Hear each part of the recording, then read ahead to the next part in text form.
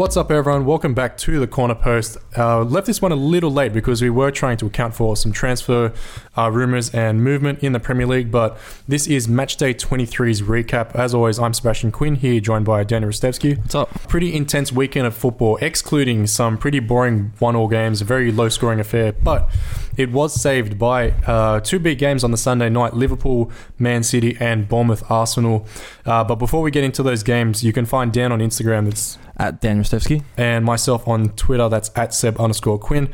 Thank you for all the support so far. I've been enjoying the fact that so many people are listening, following on Twitter, asking questions as well. So any comments, ratings, or anything, any kind of feedback you'd like to leave, you can hit us up on Twitter there, or any comments on iTunes as well. A rating will definitely do us a lot of help in terms of rankings over there. So without further ado, we'll get into what could very easily be argued as a game of the decade contender. Easy.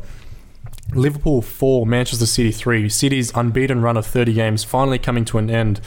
Frantic first half saw Liverpool open the scoring inside 10 minutes through Coutinho's replacement, Alex Oxlade-Chamberlain, with a low-driven shot that Ederson probably could have saved, I feel like. I mean, Schmeichel was on the panel throughout the game, and he said at halftime, he goes, Ederson's positioning was poor. Yeah. The ball almost went in towards the middle of the goal anyway, so you could blame Ederson for that goal. Definitely left a lot to be desired, but the goalkeeping shenanigans continued as Leroy Sané equalised.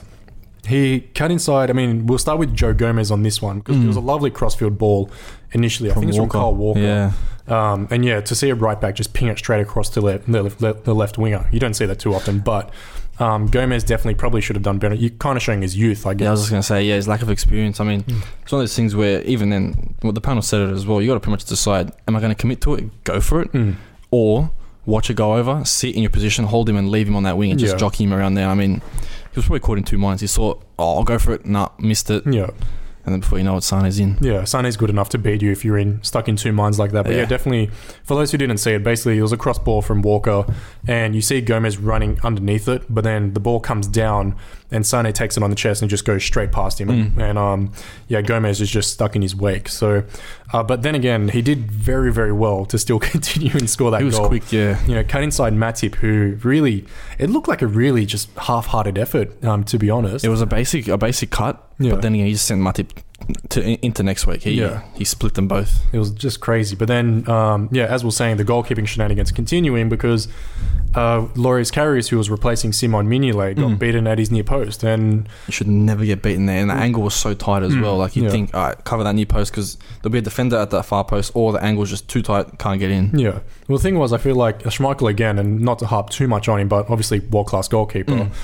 He was saying that Karius should have been another yard or another, metre and a half, towards or away from the goal because the ball did actually hit Karius's hand in the end, but he was so far back that it hit his hand and then went into the goal. That's the thing. Where if he was half a step forward, would have hit his hand and gone out. That was exactly what Schmeichel was saying. Pretty much, he was basically in the goal when he saved it. Step up forward, block that side. Yeah. Even if it just hits you in the face and the shoulder, anything. As long as it doesn't go in, really. Yeah. And does that kind of stem from a lack of minutes? Because he is still a fairly young, relative to goalkeeper experience. He is still fairly young, but does that also come from a lack of minutes? Because Klopp's been chopping and changing between Mignolet and him for a good while now. I'd say lack of minutes and also lack of game time against big teams. Because that's probably his first major game against a major team. Yeah, I think he's played all the cup games. All the cup games and stuff. So he's playing just these football league or championship teams. Yeah. So he's yet to play a big team. So that's probably one of the reasons he's not that used to his positioning against those top two teams. Yeah, especially like I said, Leroy Sané. A great finish as well. So much power behind it, but ferocious. Definitely really hard to stop shots like that. So Liverpool then got another one through Roberto Firmino with a lovely chip over Ederson as well. Did very well to finish this one before Sadio Mane smashed in another goal off two defensive errors so far. Mane just, it was an incredibly powerful shot from him as well. Perfect. I was just going to say also, City fans wouldn't be happy with Firmino's goal. John Stones just out-muscled by a much lighter player. So, but then again, the chip was beautiful. You can't complain about that. Yeah, I kind of love those ones. It was very similar to his. I want to say the first one. It was actually Matchday 1. Salah actually got credit for it because he got a tap in, but Firmino almost identical actually. Kind of beat two players and then chipped the keeper. It was going in, then Salah needed it. Yeah. But yeah, he's definitely starting to show his quality. And when he first came, I was like, oh, he's an okay striker. I kind of pitched him as a winger for some reason. That's the thing. I think when he came, they had him pegged as a centre forward, maybe like a cam or something. But he's definitely underrated in the league. Yeah, he's really been putting in. And when you've got, obviously when you got that much quality around you, it also helps. But when you can find the back of the net like that against a keeper like Edison, exactly, definitely shows your kind of quality. But yeah, Mane kind of pulls also these kind of goals. Just smashed it with his left foot. Just it was almost dead still when he looked at it. The ball keeper spot. That was pigeonhole. Yeah, I feel like that's also part of the problem. He had so much time. Like he could just choose where he wanted. It's like, yep, take my time, smashed it in. And just really, the Man City defense was, the real, kind of the first time they've been completely exposed. Like there's been times in the past where they were kind of caught out. Like I remember United scored that goal. I think Rashford, they sent a cross in and then it beat Otamendi and then like Fabian Delph just missed it. Rashford jumped onto it. So, there's bits and pieces there, but... It's one of the things like they've probably been exposed for a couple of times, but it's against lower teams where they can't finish. Yeah. And when they get exposed against a big team, they take those opportunities and they'll score. It's just unfortunate that happened, 3 times, 4 times. Yeah, exactly. Liverpool. So, there was another time as well, Mohamed Salah is hitting a goal from, I think it was just inside halfway after Edison's failed clearance with his right foot. And, everyone was fairly hyped about this goal, but at the same time, I was like, not to name names, but yeah. They had, fire emojis, like, game-winning goal, blah, blah. I was like, in the end, these are multi-million-dollar footballers. And if you can't hit a long ball to hit, how wide's the goals as well? Like, it's a pretty big area. You got a lot of space to ping it from there. It's virtually a long pass. Yeah. So, of course, it's fantastic technique, and there's no way I could do it. But at the same time, when you train all your life to kick a ball into a net, like it's almost like clickbait that has had everyone set game-winning goal. The game was already won. So just Salah. It's another goal to his tally. He's doing very well, of course, and you take nothing away from him. And if anything, you put it more on the Man City defense. Edison the failed clearance, and then Mane's goal just. The press from Liverpool was just crazy. There was actually great footage. Jurgen Klopp raised his hands up straight in the air, and then you could see Emre Can just looking across, and he did the exact same thing. And that's their sign for we're going to press straight away. And you see the whole team just move up, and then just the pressure. I think it might have been Fernandinho who just gave it away, and Mane got onto it. And bang. So Emre Can's like the Jurgen Klopp on the team. He's basically he's second man in charge. But I think that even Michael Owen said before the game that's how Bristol pushed it to City, high pressing, but they're just not of quality compared to Liverpool, and that's where Liverpool just succeeded so well. From the first half, they were just right in City's face. Yeah, no, definitely. Definitely takes a lot in terms of stamina to do that as well. I expected that of Tottenham because for the past few years, Mauricio Pochettino has been hammering their fitness. Yeah, so kind of expected that from them. But yeah, for Liverpool to do this in such a short amount of time, because Klopp's been there 4 or 5 years now. Oh no, not even. Probably a couple of years. Less than that. Yeah. So the fact he's come in and already established that kind of playing style. Honestly, it's a beautiful playing style. Yeah, so it really speaks to his quality as a manager. What I really did enjoy, just before we get too far ahead to the finish, was Owen Hargreaves on the call as well in the Optus panel with Michael Owen. And I looked at him and I was like, you look so familiar. And then I was like, oh, it's Owen Hargreaves. So I don't mind him as a pundit, actually. Got some, he's not saying some dumb stuff like Michael Owen has in the past, but it's good to have a midfielder there who kind of knows both sides of the ball. Because I had Owen and Schmeichel in the Optus one. Yeah. So it's good to have a different view. But Michael Owen does say some funny things, but I reckon he's one of the smartest footballers out there. Just he's getting used to the whole media side of it. Yeah. You don't play for Liverpool and all these other huge clubs. Madrid, win a Ballon d'Or. Exactly. It's a freak. Just crazy. You kind of think back. You look at Michael Owen now, and you see all the dumb stuff he says. But in the end, he's obviously a quality footballer. Yeah, if you just watch a little film of him, it's just a pretty big career. Yeah. So we'll get back into the City Liverpool game, and we thought the game was done. 4-1 at this point. Salah's essentially sealed it. So we all thought the game was over. But then Bernardo Silva, 4-man City, scoring in the 85th minute. Bit of a scrappy goal, but. City were pressing, and I would say they deserved it. Dan, you think so? Getting back to 4-2, and then Ilkay Gundogan or Gundogan, depending on where you're from, I suppose. In the 91st minute, scoring another goal off Leroy Sané going through, crossing from Aguero. Another sloppy one, but it's 4-3, and Liverpool are on their heels at this point. Liverpool were wrecked. So you could tell. That this is the trade-off when you are running that gegenpress. All game as well, and against a team like City as well, who with Guardiola as their manager, they're lucky that they got out there with the win. Because it could have been 4-4 easy. Oh, absolutely. Well, yeah, to your point, 94th minute, free kick from De Bruyne, hearts in mouths for everyone at Anfield, and a pretty decent ball from De Bruyne in. Aguero got a head to it. He was offside, but the ball shaved the side netting, and you just watching the game, like I just shouted as it happened. I was like, oh, like you kind of freaked out. I was like, oh, it's another goal, And could you imagine losing a 4-1 lead? Oh man, just be crazy. I feel like if any team's going to do it, it would have been Man City as well. Yeah, like given how well they're playing so far, and just it's been a fairy tale for them. No, down 4-1. We're going to lose our ultimate winning streak. Yeah, 4-4. We kept that streak in. There was all these memes actually that I found. Arsene Wenger selling Oxlade-Chamberlain to Liverpool so that he can save the invincible season as well. I saw that as well. That was a funny one. I was like, man, the ways people think about these sort of things as well. And I was like, God bless them. God bless the internet. So. Yeah, well, I mean, what were your big takeaways from this one, Dan, then? I mean, obviously, there's so many talking points with Liverpool right now, Man City, but they were expecting at some point in the season to lose, but how heavy of a loss is this to them? Honestly, I don't think it would shake them too much. They'll probably, again, Guardiola said, it's football. I mean, you will lose games. Yeah. So, I mean, they'll come back. I don't see them losing again against any of the small teams. That's a guarantee, but if they will lose again, it'll be probably to like another top team. Yeah. I feel like, they're still 12 points ahead against United. That's 4 whole games as well, which is a huge deal because there's, 15 games left in the season.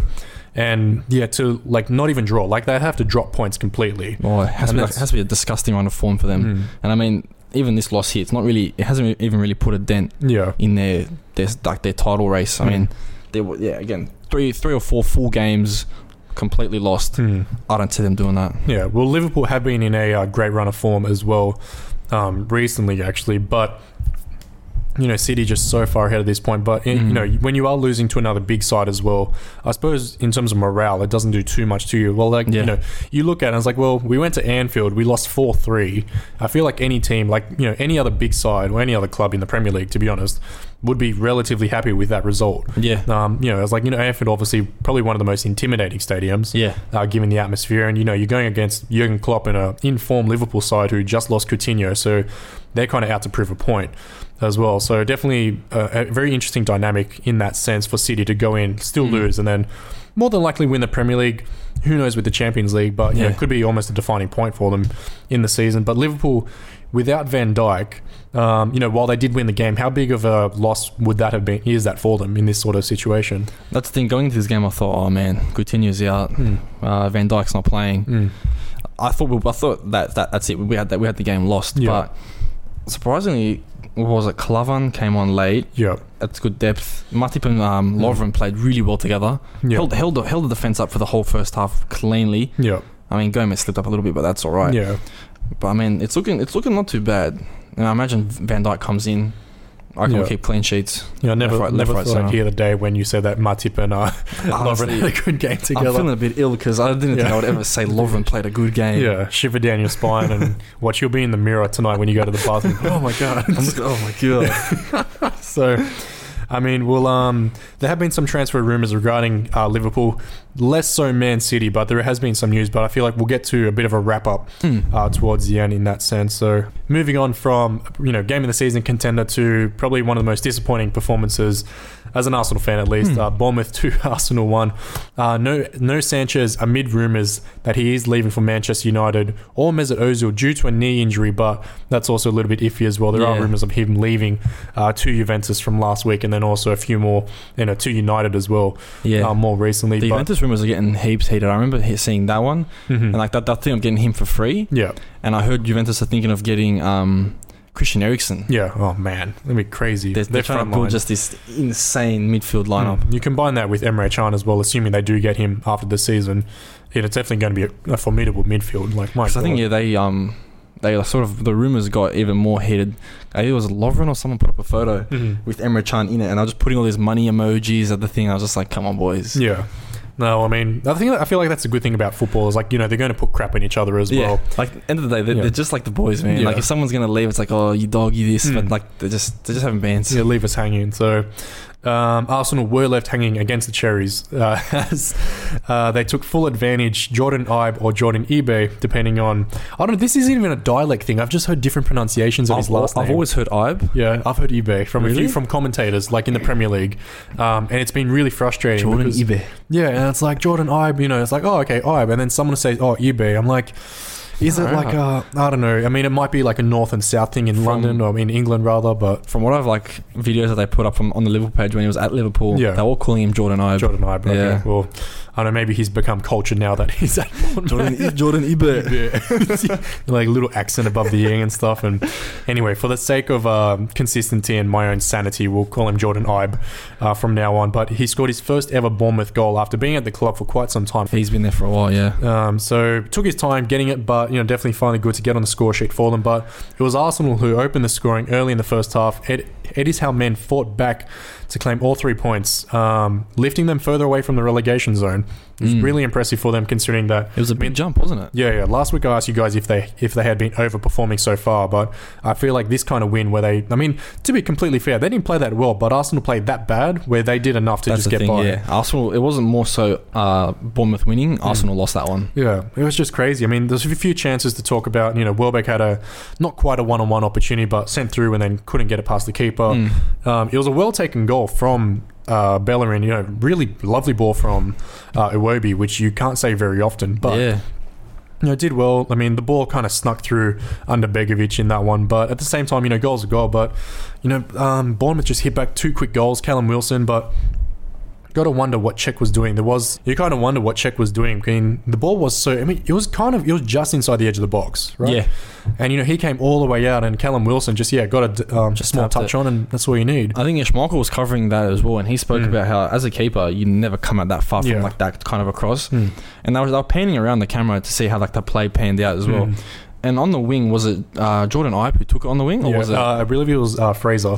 He was, fun fact, shortest player in the Premier League at 5'4". 5'4", which is like absurdly short. True. That's tiny. Yeah, but I mean, he was taking up the line. And there was, I think, 4 Arsenal players. Yeah. Either was both centre backs or like both centre backs plus the winger, left back, and one of the midfielders just tracking him. Yeah, I'm thinking there's the giant gap in between the left centre back and whoever was covering Bellerin plus someone else. I mean, I think it was either Owen or Schmeichel said the 1-2 that they played, the centre back should not have run to him. Fraser should have sat there and kept the gap closed off. But instead he ran. Fraser whipped it in. Again, poor defence. That defence should have covered that. Czech shouldn't have even left the line. I mean, he probably came out because and again, Schmeichel said, I don't think he trusts his defenders. Which, I mean, he probably thought, that's it, I got to cover this one. Ran out. Big error. Wilson just tapped that one in. Just total tomfoolery all around from the Arsenal defence, and I mean Czech included as well. So just completely, I mean, disappointing, and not to use it as an excuse, but it was Arsenal's youngest side in quite some time. So the average age of the defence, including Maitland-Niles and Bellerin, was 22.2 years. So I mean, definitely a lot younger than what they're used to. It's basically our age as we speak, 22.2 right now. Exactly. So far out. You know, you think about that. You got Holding, who hasn't had much game time, and Callum Chambers as well, who's in a very similar situation, but at the same time, when you pull on an Arsenal shirt, there is some kind of expected level of quality to be there as well. So you can't just go on and just, that's it, we're going to play for fun now. It's like, it's Arsenal. This is a team that's basically proved themselves in the Premier League. Can't just walk into it and think, it's Bournemouth, we'll just have some fun with this one. Yeah, exactly. Especially given the recent performances. Did very well against Chelsea. Even the League Cup as well did quite well against them. But to come in and perform the way they did in this game was just shambles. And I mean, who do you blame in this sort of situation? Wenger or obviously no Ozil, no Sanchez, Lacazette, which is actually another interesting talking point. Had I want to say it was about 7 goals in his first 11 games, then 1 goal or 2 goals in his second 11 games. Yeah. And, this kind of drop off, I don't blame him for it. He's had a fair few great chances. There were those 2 chances against United that David De Gea, just freakishly saved. The other one against Courtois as well. So, I mean, that's another 4 goals, essentially. Yeah. And, it would have helped his confidence greatly if he got those ones in. Exactly. And, I mean, now, it's Sanchez, assumingly... I think it's safe to assume he's essentially gone. I mean, I'm treating it as Sanchez gone. Yeah. And then Ozil, who knows at this point. He's on the fence, I'm not sure. Yeah, he's not going to get any service. It's going to be Iwobi feeding him through, maybe Ramsey, who just came back. And then, Jack Wilshere, who's in talks of signing a new contract, but there's nothing quite there, nothing, of substance just yet. Yeah. And so really, I mean, there's that meme doing the rounds of Sanchez and Ozil laughing at Lacazette because you got to stay another 4 years, and it's like, just hits a little bit too close to home. I think on that day, I reckon Wilshere was your best player. Yeah, 100%. So I'd say if he's re-signed, that's perfect because he was the only one on the field that would take the ball basically with his back towards the goal, turn, see space, and just charge at the defensive line. Yeah. Look for avenues, options. But then Arsenal don't really know how to react when a player in their team does that. They're more like, pass around, we'll see what we can do. Wilshere took it, went for it. Yeah, he got a few fouls in there, but then again, Lacazette was just basically standing still. Yeah. Then again, for him, it's the Premier League. It's like one of the biggest leagues in the world. Yeah, a lot of media attention compared to the French league. He's living a different life now. Yeah. I feel like he looks a little disinterested, but at the same time, like I don't blame him when I think he probably touched the ball like 4 times all game. Yeah, and you got to feel for a striker like that because he's not a big, powerful striker, kind of like the Giroud mold or Harry Kane mold, where he can kind of create stuff just in the air, like just cross it in and he'll do the rest. Like he needs the ball to be at his feet in a good position. He can finish it. He's definitely probably one of the best finishers in the Premier League. If you're going to be that small, you have to be basically one of the freaks of the team, like Aguero. He's even shorter than Lacazette, and he's just a goat. So if you're going to be that small in the Premier League, you got to be like really, really talented, like just with your feet alone. And then comes the physical side of the sport, which I mean, he's a little short. Yeah, he's a very light player, so that's probably why he could be struggling up front alone. Yeah, try him out as a winger. Yeah, his pace don't say that because Wenger will do that. I mean, if it opens the door for Aubameyang, hint. Yeah, I would definitely train Lacazette as a winger because he has a lot more space there. He's not facing 90-kilo centre backs where you need someone like Kane who can just muscle with them. So I'd say try him out as a winger. He's still got some decent pace on him, as well. He's definitely not slow. And you did allude to the Aubameyang and that kind of sale, but we will get to that a little bit later on. Yep. But just quickly, Jordan Ibe.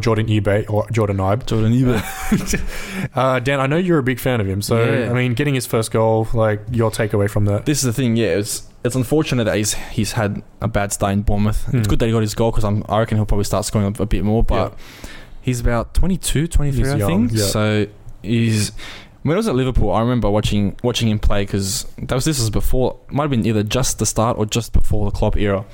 And it was basically him and Sterling competing, basically. I was like, who's the best at it? I mean, they're still good mates now. I've seen on both their Instagrams, they're just chilling with each other.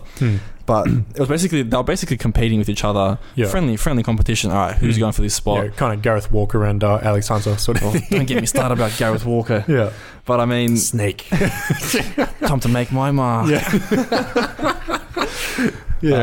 Anyway, it was they were basically fighting for who's going to be England's next big winger. Yeah, I mean Sterling as well. The way I was comparing them both. Sterling's a little bit quicker than Jordan Ibe, but Ibe's heavier, stronger. Yeah, Ibe's got a better shot, but Sterling is what England hasn't seen before. That's the little techer. He has the skills. He's got the dribbling where Jordan Ibe's not as good of a dribbler. Yeah, but Ibe's more powerful and. I've always thought that's why Sterling right now has become much better because Guardiola loves that style. Oh yeah. Puts him into that style and it just fits perfectly. It helps when you have a coach who's dominated, with all the big Barcelona names. And with Bayern Munich, not PSG because I keep just think of the biggest names in biggest team in every league. Oh no. Anyway, what was I going to say now? Yeah. Sterling fits Guardiola's style perfectly because Guardiola loves like he's not after the biggest, strongest, toughest player. Sterling's touch, I put it over Ibe's. Yeah. Sterling's dribbling over Ibe's. That's probably why Guardiola and him fit so well. But I'd say personally, if you gave Ibe the same treatment that Sterling would have received, like just put him through everything at Liverpool, find a big name team to bring you in, train you as well. Yeah. I reckon Ibe would have been better than Sterling. Yeah. Because I definitely rated him higher than Sterling. Yeah, it's a bit tough because I feel like, because he was Bournemouth's record signing from memory before when they did take on Nathan Ake. And I don't know, you see him and I definitely agree to the sense that if he had the same treatment as Sterling, then he could, there still is a lot of potential. Like, I'm not saying it's not there. Like, in the game, you could see him basically take the ball on his own, skill a few players, get past players, but then he's like stuck for options because he's at Bournemouth. Yeah. If you were to give him a quality team, possibly put him in United. Yeah. United could do with another player like that. He's similar to the Rashford, Lingard type player. Reminds me of a crossover somewhat between like Wilfred Zaha and like Alex Iwobi. Yeah. Where it's kind of like that stocky big winger, but he's got some decent pace on him. Yeah. I feel like, doesn't quite have that flair to him just yet. Yeah. He's more so just like that gritty, a little bit of skill, not as like quick and like that little techer like Sterling is. But definitely he needs a good team around him. Yeah. I mean, alone, he can still try. I've seen him in the Arsenal game. He was still skinning players, looking for options. But if he had quality players around him, I reckon he'd be a freak. Yeah, it'd be, definitely, like I said, you can see the potential there. But yeah, 1 goal in 1.5 years. Like, definitely. That's the thing. The stats don't help me out here at all. You kind of think it's like, well, but at the same time, he's got youth on his side. He's got the build for it. And from memory, his history hasn't been too injury plagued, which is always a good sign. Yeah, I can't remember last time he was injured. And I mean, he's what? I think he's about 80 kilos, which is not really that heard of for an English winger or an English midfielder. They're always like, Sterling's weight, just 70 kilos. So, I mean, he's got what other players don't have. So I'd say if I was United, I'd look for him. I reckon give it a year or two. If this first goal for Bournemouth can kind of get the monkey off his back, and he can finish, I don't know, even if he finishes with like 10 goals for this season. Honestly, 8 to 10 goals for the second half of the season is ideal for him, to bring him in. 8 goals in 15 games, I think is a fairly reasonable return. And like for not a striker as well, that's pretty good. We'll see how it goes. I mean, he'll pick up a few assists being a winger. Yeah. I feel like, if he does that and then has like a decent breakout year next year, like maybe say 12 or 10 to 15 goals next year, then he could be, could fulfill that potential. That's just what he needs. Like, you can see it there. He's basically just a star on that wing, doing everything he can, pass it to one of their players for a possible option, and it just breaks down. Just picture if he was to pass to Pogba, for example. Anything could happen. Yeah. It's hard being a star player when you play on the wing because there are going to be so many times where you get the ball, it's like, bang, bang, bang, but you are isolated to that side of the field. Like, you may get it 3 times in the whole game, and you have to either perfect every 3 of those options, or no one's going to look at you twice if you screw up 2 of them, and it's like, one quick run. Yeah, exactly. And then the other thing is, to continue the comparison with Sterling, Sterling this has been a huge year for Sterling as well. Like, his positioning, his scoring, his touch and everything's just, and even Guardiola, perfect. So it's really just, he's taken it up a notch, and it's been really impressive, to be completely honest. But Jordan Ibe, definitely one to watch for the future. I mean, even I'm not as high as you on him. I'm not as high on him as you, Dan. But I can definitely see that what you do see in him anyway. So move on to another young whippersnapper in Harry Kane. A brace leading Spurs past Everton. 2 historic goals for the Englishman as he passed Teddy Sheringham for the most goals for Spurs with 98. He also joined Alan Shearer and Thierry Henry as one of only 3 players to score 20-plus goals in 4 consecutive Premier League seasons. 4 seasons? Quite a mouthful, but that is like an incredible feat. That's insane. Such a young guy. As a striker, you want those 20 goals a season. When you sign someone, you think, all right, please, you want this guy to get at least 20 goals. For Kane to do it 4 years consecutively, that's unbelievable. And it's just crazy how, kind of burst onto the scene because he had a loan at Leicester ages ago, and it was a good couple of years. He was just out on loan to a few teams. I remember there's a few photos seen him at Leicester. And then it was just coming through the ranks in Spurs, but no one looked at him. And then that one season, we just burst on the scene and just came out of nowhere basically. It's nuts how an injury or something he gets his opportunity in Europa League or something like that, and then all of a sudden it's like, oh, hold on, he might actually be good, and then bam. That's honestly all it takes, basically. You play, all right, we're low on numbers. All right, we've got this young striker here. It's Europa League, put him on. Scores 3, gets a hat-trick at least, and you think to yourself, oh, he was in the team the whole time. Playing a few more games, gets better, and then before you know, you got 20 goals minimum for 4 seasons. It kind of makes you wonder how many teams have a player of not so much the same level as Harry Kane, but kind of that upper level of quality, a higher level of quality. At least 10 teams in the EPL have at least a player similar like that. Where they're just not really looking at him right now because it's just we got these other players ahead of you. I feel like for Arsenal at least, that was Alex Iwobi for a good amount of time, and it sounds funny saying that now because he's still so raw. I do enjoy him as a footballer, but you can still see the decision making, and then also his shooting as well just really kind of leaves a lot to be desired. But in front of him, he had Theo Walcott, who just got sold as well to Everton, which we'll talk about a little bit later on as well. But I mean, right now it's almost Eddie Nikita as well. I mean, this is for the hardcore Arsenal fans who will know these players. Nikita sitting there, Gideon Zalalem as well, and all these guys. Zalalem's a good player, and all they really need is the breakthrough. Maitland-Niles just kind of burst onto the scene for us. He's a good player. I rate him. So I mean, hopefully the thing is he's displaced Kolasinac, who he did have a minor knee niggle from memory, but at the same time he's filled those shoes perfectly in that position. He's come in and he's like, you know what, I'm going to go in, give 130%, and I'm going to own this stuff. And Wenger's looked at him and was like, well, you're performing, and Kolasinac. That being said, you want to kind of just slowly bring him back into the team after an injury. At the same time, when you got Maitland-Niles playing the way he is, why not? It's good days for Wenger if he's got choice problems like that when they're playing so well. Who to pick? So I mean, each player will have a different role for a different team you verse. Yeah. So I mean, he can just pick and choose what he wants. Back to the Spurs and Everton game. Heung-min Son grabbing another goal, and Christian Eriksen finding the net as well. Spurs keeping in touch with the top four. They're just behind Liverpool and kind of lacking in goal difference as well, which is a little bit funny considering that they are beating teams fairly comfortably. But just back to Harry Kane, in 10 years' time, how do we look back at him? Because he is on pace at the rate he is going to kind of top Alan Shearer in terms of total goals. And I'd say he'll do it. I'd say he'd be England's best striker, England's best goal scorer. I reckon this World Cup coming, should he be injury free, he'll have a pretty good World Cup. Yeah, I'll put him up there as possibly top goal scorer. Golden Boot, I was going to say, could be definitely. He'll compete for that, guaranteed. And does he, like, as a kind of one of those bigger strikers, do England now need to mould their game around him? Yeah, he's so young as well. Yeah. So I mean, you got a long road for the national team. Plenty of World Cups, plenty of Euros coming in. Yeah. I'd say figure out how you can work around Harry. Yeah. Because he's tall. I think it was, again, Owen was saying how he met Harry Kane in one of the Spurs training. He's like Owen's not that tall, but he said Harry Kane himself is a massive player. He's like height, size, width, and everything. So he's a complete striker. Yeah. I definitely mould.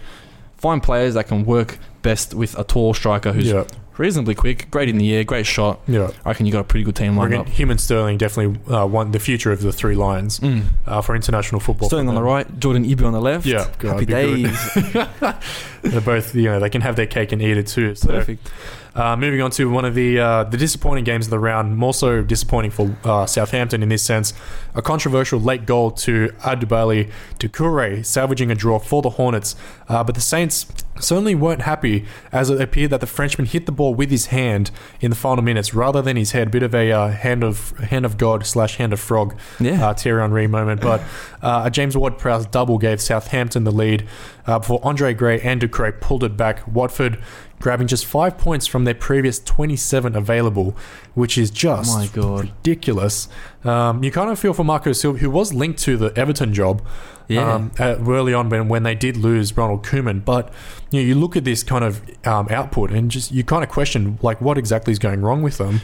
You'd hate to be a Saints fan right now because that's a game that you should have got the 3 points in there, get it out basically, but...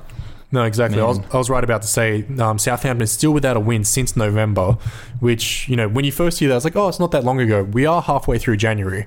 It's funny how fast January and even February is going to fly past, and you think, oh, halfway through the season. Nah, man, we've got about 15 games, 10 games left, and pointy end of the season.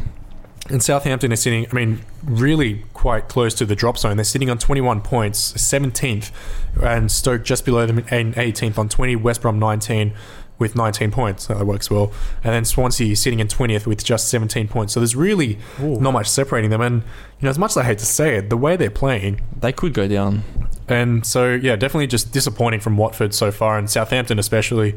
Just two sides that, desperately needed 3 points, and both of them coming away with a draw. I suppose somewhat appropriate, I guess, considering that both their positions on the league table, but at the same time, it's getting towards the crunch end of the season where, this could end up being a 6-pointer where, Watford go down and Southampton stay up because of this win. Yeah. Or even the other way around, Southampton go down and Watford stay up. So...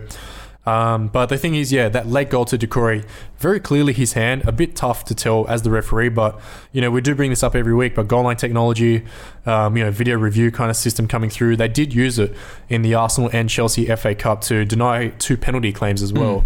So, Dan, these sort of situations, as the coach, you would be calling for it so hard. You'd be livid. Yeah.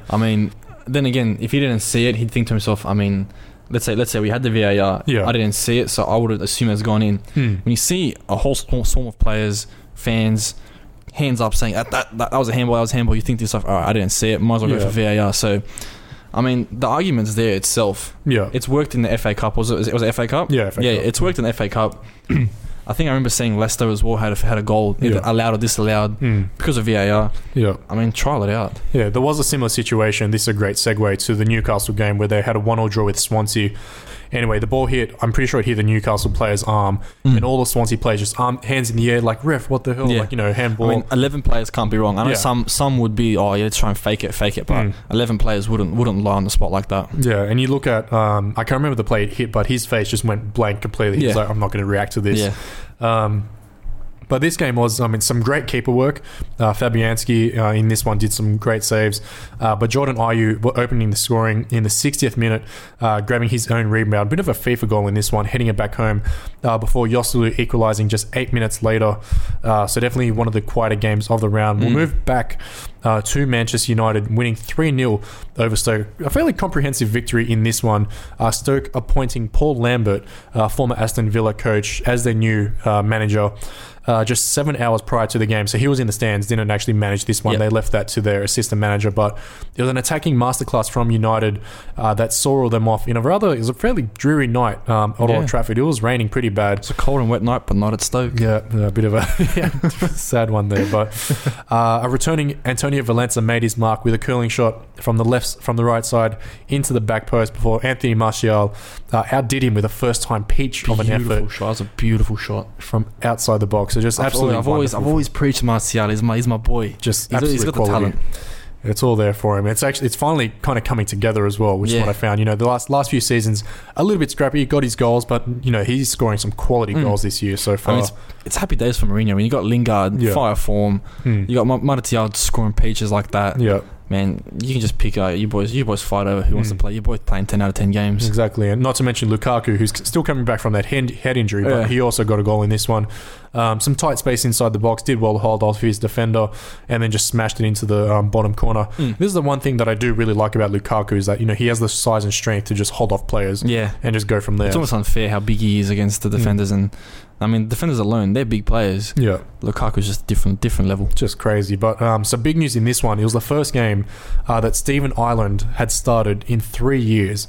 A Manchester City youth product from their academy. Who would have known? Who knows? I remember. I remember in my first FIFA, I actually played as Man City. My first actual FIFA game, because before that I was playing like wasn't PES. It was like This Is Soccer. Yeah. And then after that, my first football game. It was World Cup 2006. Yeah. As well. So that was like my first proper football game. EA Sports. Yeah.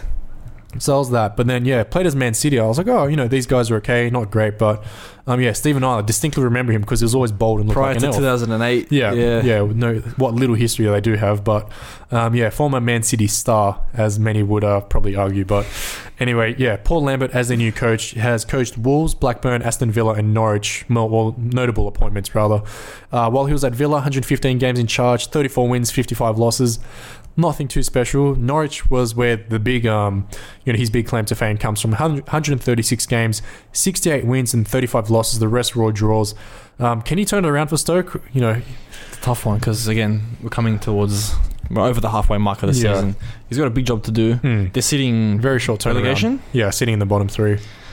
Look, he has quality players to work with. So if his coaching style fits their playing style, or if he can come up with a good formation, a good structure, then I'd say it can work. But it just matters on how well they mesh together. Yeah, we have seen most of the teams who did get a new manager have that new manager bounce, where they did start performing at the start when they did get that new manager come through. Yeah, they did look somewhat impressive in this game. Actually, Stoke, and as hard as it is to say, you look at the scoreline, 3-0. It's fairly unassuming. Man United, fantastic in attack, but Stoke did have their chances as well. A few scares. De Gea, obviously being De Gea, saved all of them, I should say. There was a moment from Shaqiri very early on where he went for a scissor kick. It wasn't even in front of goal, but he was about maybe 5 or 6 meters to the left of the far post, and went for a scissor kick across the goal, and De Gea caught it. But everyone was like, Shaqiri just attempted a scissor kick from like the edge of the box to the left, like wasn't even centered. I was like, man, just you can kind of tell it's coming from that the strong Bayern Munich background. Munich. There we go. Keep getting those two mixed up. But so that was it for the bigger games of the round. So we'll get through these last few small ones and then get to all the big transfer news. Huddersfield won West Ham for a crazy 15-minute period. Saw West Ham come away with 3 goals, including a double to Manuel Lanzini, which saw Huddersfield fall at home. Aaron Moyes' side maintaining 65% possession while completing 549 passes, yet still came away with the loss. A bit of an interesting in that sense. The Terriers now sitting 4 points clear of the drop zone. Meanwhile, West Ham currently sitting 11th and continue to climb up the table. Not bad. what has been the biggest difference since Bilic has left in terms of their play style? There has been rumours of Andy Carroll going to Chelsea, which is a bit of a... I think it's a joke, and Antonio Conte laughed at it as well. There's a meme saying Conte has gone for a medical at Chelsea because he wants to sign Carroll for, what was it, 30 million pounds or something like that. Come on, man. No, just crazy. But Carroll has just one game in him in a season, 2-3 games max. You're wasting your money, Chelsea. Conte, listen to this. Yeah, a bit of an interesting one, but obviously, something's happened at West Ham for them to turn around. I feel like, it's not even playing for the manager, but they've got like kind of the kick up the butt that they needed. Yeah. They're like, we can't get relegated. Like West Ham's been a mainstay in the Premier League for quite some time now, and you see them as like, well, the rate that they were going, they could have very easily fallen through. So who replaced Bilic? Moyes. Oh, that's right, Moyes is there. Yeah, Moyes there. I don't know how I forgot that, but Moyes himself is a good manager. Yeah. You've seen what he did at Everton, kept them top six at least for the past just consistent. I don't know how many years, but I'd say then again there's always that one random time where a coach will come in, you'd think, oh, what could he do? And he's one of those coaches that's just the voice for the team. Basically, he'll sit them down and he just knows how to tap into them psychologically and just talk to them and just get them like excited, just built up for a game or for a season itself. So that could be it. Basically, he's just sat down with some of their good players, knows how to speak to him. Yeah, I feel like he probably came in and was like, listen guys, like, you're all stressing out about it. Just kind of almost a carefree attitude. I can't see David Moyes the same way I see Roy Hodgson, where I can't see them being angry. Nah. And like I can see him coming, he's like, fellas, he would sit them down. Clean slate, let's start again. Let's just go one game at a time. That's probably why he didn't do so well at Manchester United, because there were some big names there, and he probably didn't have like that authoritative figure with those big names. Whereas he's got some good names, good players. But it's not like, oh, we're Manchester United players. We were under Fergie. Yeah, mate, you can't talk to us. They're basically like, look, we're your players. Just tell us what to do, basically. Yeah, exactly. Well, speaking of former Manchester United players, Johnny Evans grabbing the opening goal in the West Brom's 2-0 win over Brighton, finally ending their run of 20 league games without a win. Just absolutely ridiculous for the Midland side. Craig Dawson grabbing the second one for Alan Pardew, and they now sit just 2 points from safety. That bottom bit congested as always. Another side who was in the drop zone, Crystal Palace, getting away with a 1-0 win over Burnley. Sacco scoring early, but some concerns for Burnley, who now sits 7th but haven't won since early December as well. So some concerns there, but at the same time they're still sitting 7th, so no one else really in that mid-table area are performing. It's unbelievable there. But then again, it's like we're chatting about it before. Burnley, are they going to keep the run going? Yeah. These are the games that they should be winning if they want to keep this fun run going. Yeah. Whereas they're going to come up against the big names, Chelsea, United, City, all them, where they're likely going to lose those ones, I'd say. Like, come around the second fixture if they've already played them. But, they're versing the small teams now. They haven't won since, was it mid-December? Yeah, these are games that you should be winning if you want to at least compete for the top half of the table, say it that way. And then, you're going to verse City and all those teams, and, like, you can't afford to lose these games if you want to put a big name on. Yeah, well, they know they're going to lose to City and those guys. So, they've penciled in, we're going to lose this one. But on the calendar, it's basically got L. LW. Like, we can take points from here. No one expected them to take points from Chelsea at Stamford Bridge early in the season, obviously. But that was a great match, to be honest. I love that. Loved it. God bless. It's so nice. The feeling of having the Premier League back and seeing a game like that to start the season. Arsenal 4-3. That with the Arsenal-Leicester game, we were debating that yesterday. Arsenal-Leicester, City versus Liverpool. Easy top 5 games of, I'd say, the decade, if you give it that way. Absolutely. But speaking of Chelsea and Leicester, actually, great segue. 0 or draw. Ben Chilwell subbed off for Leicester in an otherwise uneventful game, which was a rather anticlimactic because it was the 10,000th ever Premier League game to be played. 31 shots attempted, only 8 on target between the two sides. And ultimately, just a rather disappointing few games, thankfully capped off by 2 fantastic games, from a neutral perspective at least, not as an Arsenal fan. One good game for an Arsenal fan. One good game. So, but then the table sitting as it is, we're in Matchday 23. We've got City sitting first on 62 points, United second on 50, Chelsea third 47, Liverpool fourth also 47, followed by Spurs on 44, Arsenal 39, Burnley 34. And then the bottom half of the table, sitting 14th, Huddersfield 24, Newcastle 23, Brighton 23, Southampton 21, Stoke 20, West Brom 19, Swansea 17. Are there any huge surprises? City, I don't think anyone anticipated that they would jump out this far and be this dominant. But outside of that, are there any huge surprises so far? I didn't think Stoke would be in the relegation zone. Yeah. The players that they have, I love Shaqiri, Afellay, all those players. Yeah. I thought they'd be fighting mid-table at least. Southampton as well. Yeah. They're a team that I wouldn't put down there. Definitely another one. I'm not happy about our Aussie boys, Brighton, Matt Ryan, Huddersfield Moy being so low. Yeah. I mean, it's good to see them getting game time because it's perfect for the World Cup. Yeah, absolutely. But then again, I wouldn't mind seeing it a little bit high on the table. But other than that, I mean, Burnley coming 7th at the moment. Yeah. No one would pick that. No, absolutely not. But yeah, Stoke is one that I wouldn't have thought that they'd be fighting for relegation down there. Well, 5 points between Spurs and Arsenal. Do Spurs finish above Arsenal for the second consecutive season? Ooh. You can ask me that question at the end of January because I want to see who buys who. Yeah. At the moment, should no one buy anyone, Spurs will finish ahead of Arsenal. All right. Fair enough. Well, excellent segue because now that the games are out of the way, we can discuss some transfer rumours. And we'll start off with Arsenal because there's been some huge news. Alexis Sanchez, I mean, you said it earlier before, and I'd have to agree with you that the Sanchez deal is essentially done and dusted. So if you're listening to this after the Sanchez deal has been completed, I mean, honestly, we may as well just speak as if the Sanchez deal is done at this rate. I've seen so many sources, Bleacher Sports, Sky Sports, they're saying they've agreed on 4,500. Yeah, my number's confused. Yeah, that's all right. £450,000 per week. Yeah, which is crazy. Plus, I can't remember how much was the add-on along with the Mkhitaryan swap. Yeah. I mean, they're giving him $14 million a season. That's just his wages. I mean, imagine how much he would have gone for if they had a price tag on that as well. Just crazy. So, yeah, the initial offer was just $30 million from memory, 30 or 35 million just for Sanchez. And then I would have said no for that. Yeah, I feel like Arsenal bought him for 35 million initially, which I feel like was just a bargain. He was 27 at the time. Yeah, at his peak from Barca. I mean, I would have. I don't know why they got rid of him so cheap. I would have counter offered at least 70. At least 4. Yeah, God. I mean, he was a quality player. I was going to say at the very least 45, but we got away with that one. But now that they've offered Mkhitaryan plus cash consideration as well. I mean, it's just sweetens the deal for Arsenal. The good thing was that both Manchester clubs were in a bidding war initially, and that with Arsenal being the seller pushed up the price constantly. That's what you want. Which worked out really well. But I feel like, this deal, who wins this deal? Sanchez going to United, Arsenal getting cash plus Mkhitaryan. I'd say United come out on... I mean, it depends how Arsenal use this money and use the window. But if you're looking at it from cash plus player, I'd say United coming off on top because they've needed a quality, big-name winger. Yeah. They're getting by with Lingard, Martial on the wing, Rashford, but they've needed that top flight... Yeah. Know his name winger. Yeah. Sanchez is perfect for that. I'd say at the moment United's coming off with this one. All right. Yeah, so, I mean, I think United... I mean, it's a bit of a tough one because it depends on what Arsenal now do. Yeah. It's in the air at the moment. Yeah, because it opens up the door... Well, actually, let me backtrack a little bit. The sale of Theo Walcott to Everton for 20-25 million pounds now opens the door to further buying, further purchasing of potentially Pierre-Emerick Aubameyang.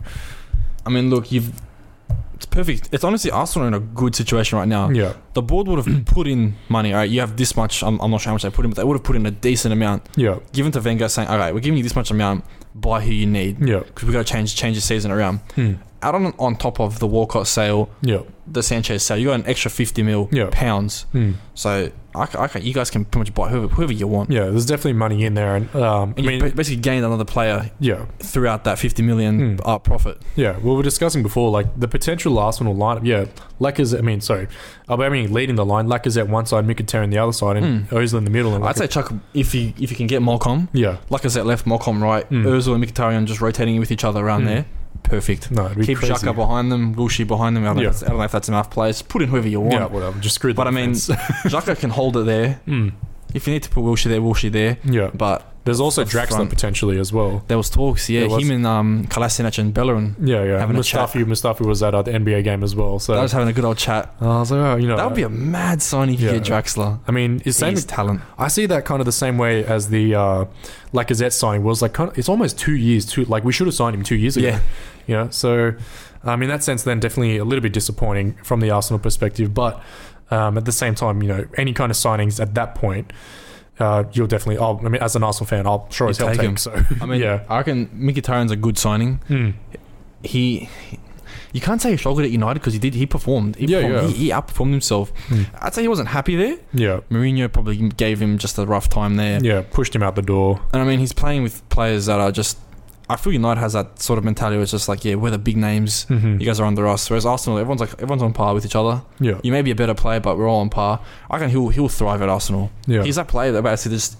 He will do what Wilshere did against Bournemouth. Yeah. Take the ball, either facing goal or not facing goal, turn and attack straight away. And his dribbling's fantastic. His touch is perfect. And then also 2-footed from memory as well. So that also helps. As long as players give him options on the wings and up front, he'll take the ball on with Wilshere and just, I reckon it's going to be good. Yeah. I mean, also a problem us having options, but another problem for another day for us, I suppose. But moving on, there's also rumours from Dunballon over in Spain, rumouring that James Rodriguez could be on his way to Liverpool as well. So I mean, how much do you read into this sort of thing? This one's probably someone mentioned his name, I'd say, and they thought, oh my god, we got a news article. Yeah. But then again, I would love for him to come to Liverpool. We got a lot of money. Again, we've probably been given a good bank, a good bank number right now. Okay, boys, we got this much money in the bank. Yeah. Try and buy someone plus the Coutinho money we got. Yeah.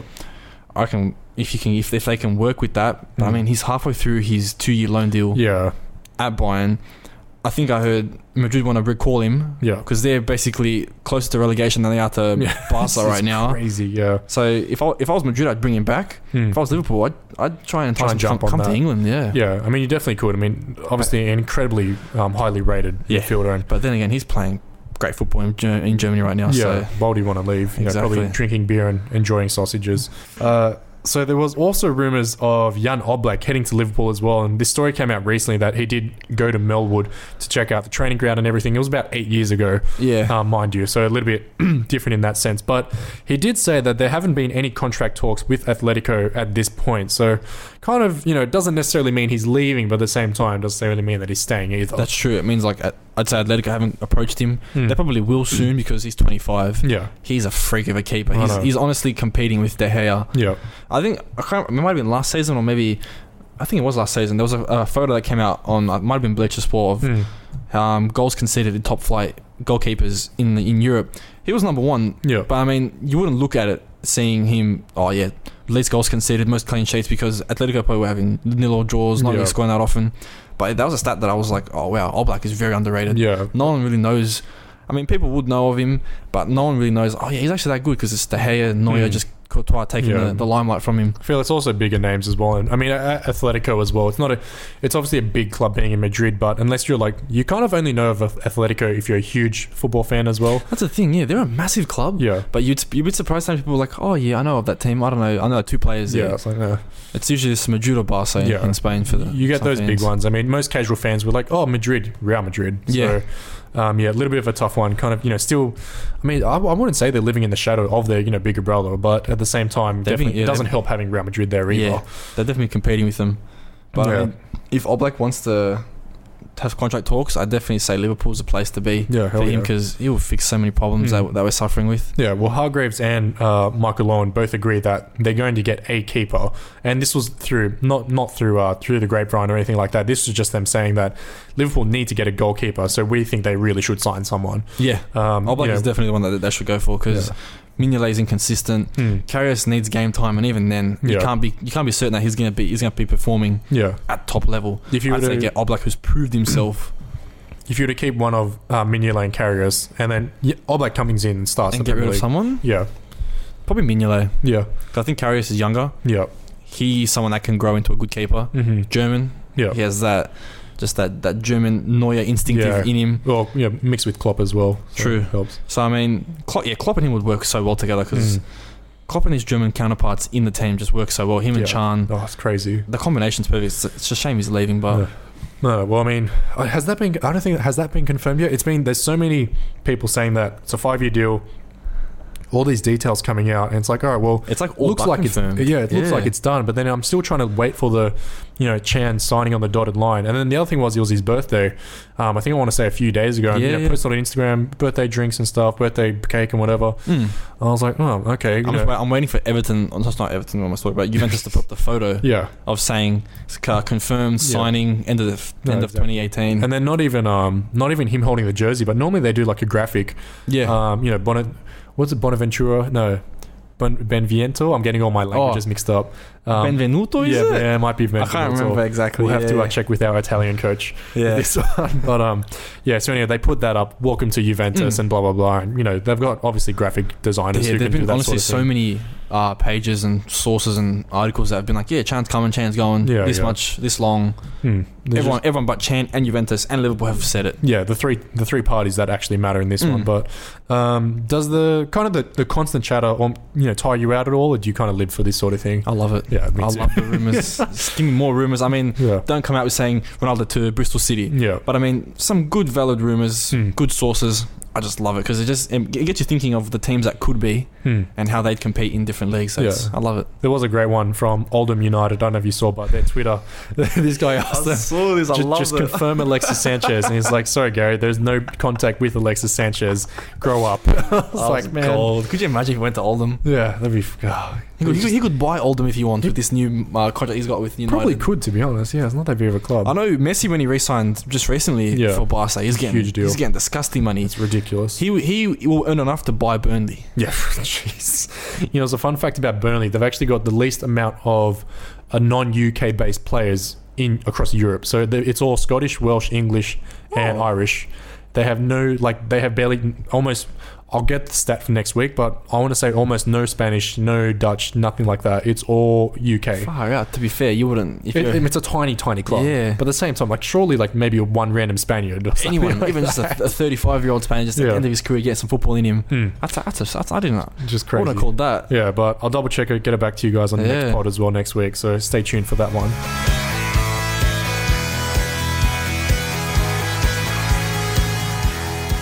As always, we'd like to finish with the good, the bad, and the ugly. And the good for this week doesn't come as a surprise because it was Manchester City's game against Liverpool, 4-3. I mean, just an incredibly thrilling game.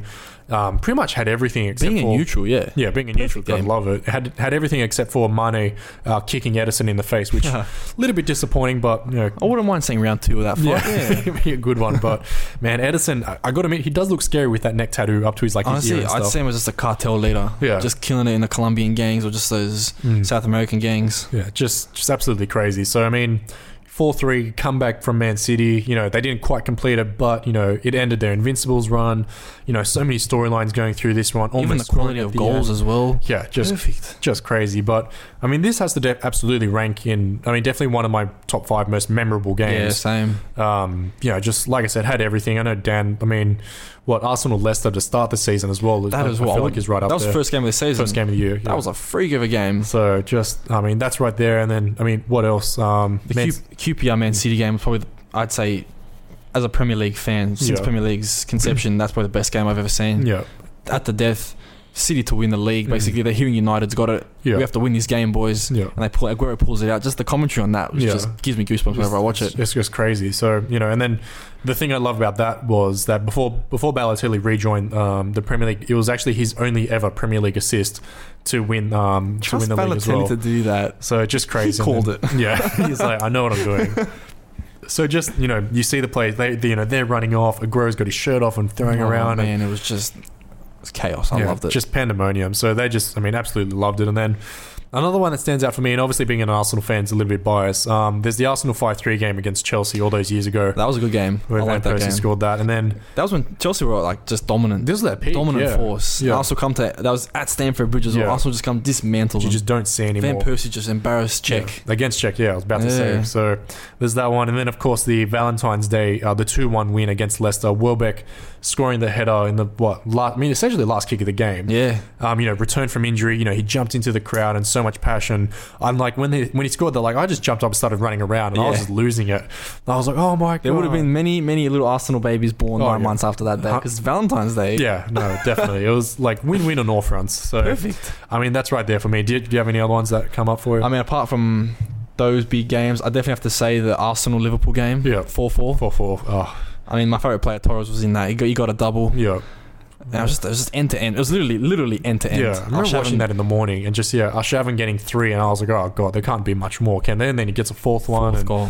I miss Arshavin. Yeah, and just, I mean, is he still playing? He's in, I think he's in Russia somewhere now from memory. I think he's got to be somewhere there, but he was one of those little gems. Yeah, came around for about. He wasn't here for a long time. He was here for a good time. Very good time. Yeah. Shout out to Tinder. Yeah. So, the thing was, you very rarely see, great. I mean, where would you rank him in terms of a scale? Because you do have some, pretty good Russian footballers coming through. Yeah.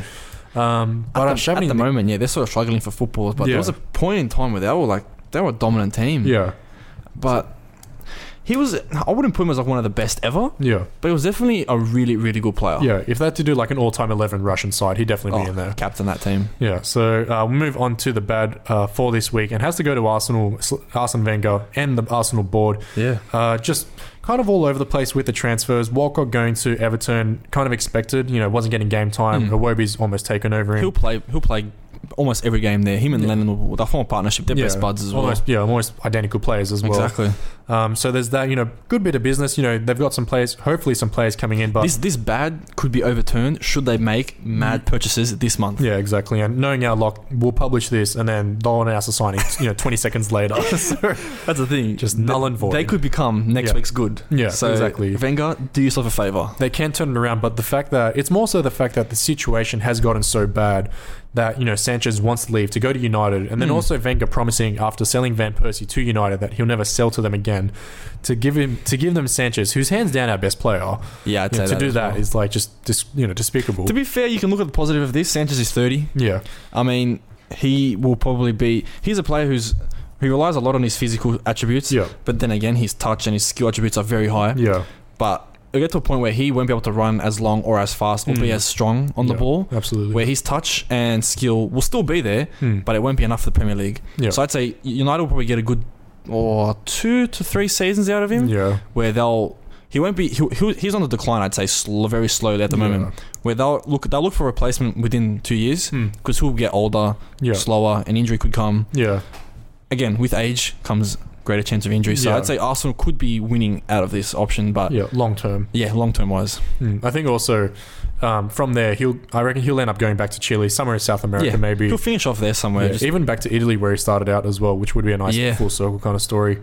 But then also, where does he fit into United's line? Because they're currently playing a 4-3-3 and Mata's on the right wing, and I feel like that's the natural position for Sanchez to fill in. But then you kind of feel bad for Mata because he's had a pretty decent run so far. Nothing spectacular, which is what Sanchez can bring. If they maintain 4-3-3, I'll go from midfield onwards because defense is usually set for them.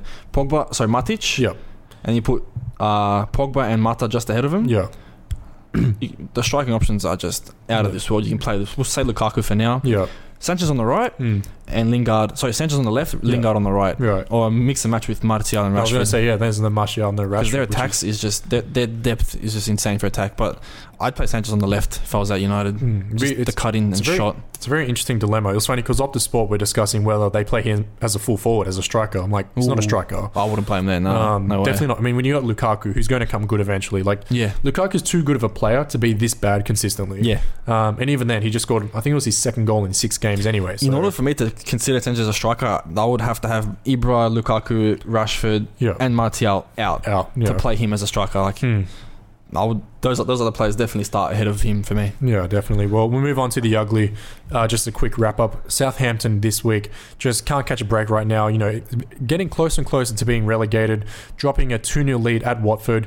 Kind of sucks, it was a handball in the end, but at the same time, they did well, James Ward-Prowse establishing that 2-0 lead, but they just, nothing's going right for them right now. They're getting close to relegation, and I mean, who knows what's going to happen. It's been a pretty bad couple of years for them. Like any player that they find of talent or they grow off talent, gone. I feel like the one bright spot has been, and as weird as it is to say, the dropping of Fraser Forster, because Alex McCarthy has come in and done decently well for them. Yeah. And these two hit the.